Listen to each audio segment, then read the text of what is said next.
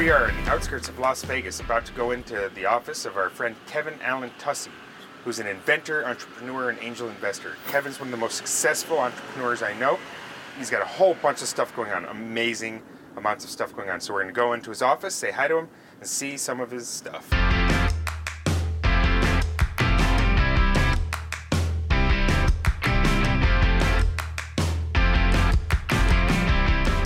Say hi, Kevin. Hi, everyone. So Kevin, you've done a lot of different products and a lot of different types of products. What kind of advice do you have for aspiring inventors? Well, when I'm inventing or when I'm creating a product, usually it's because it's a need or a demand that I have.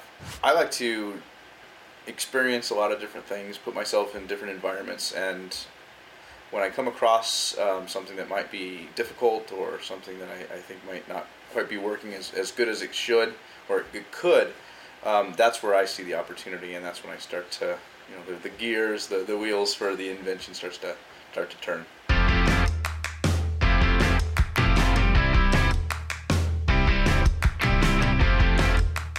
So once you have one of these ideas, what do you do? Well, usually I'll do a quick Google search. That's sometimes those solutions are there. You just don't know about them. So Google is a great resource. And if I don't find anything that seems to meet the need, then I'll usually sketch something up, draw something up, maybe use my 3D printer to print something up, and talk to my patent attorney, and then of course I'll talk to you.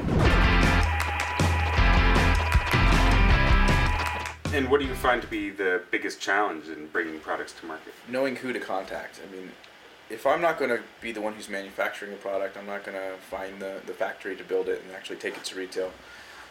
How do I find the decision maker at a company that might want to license the product?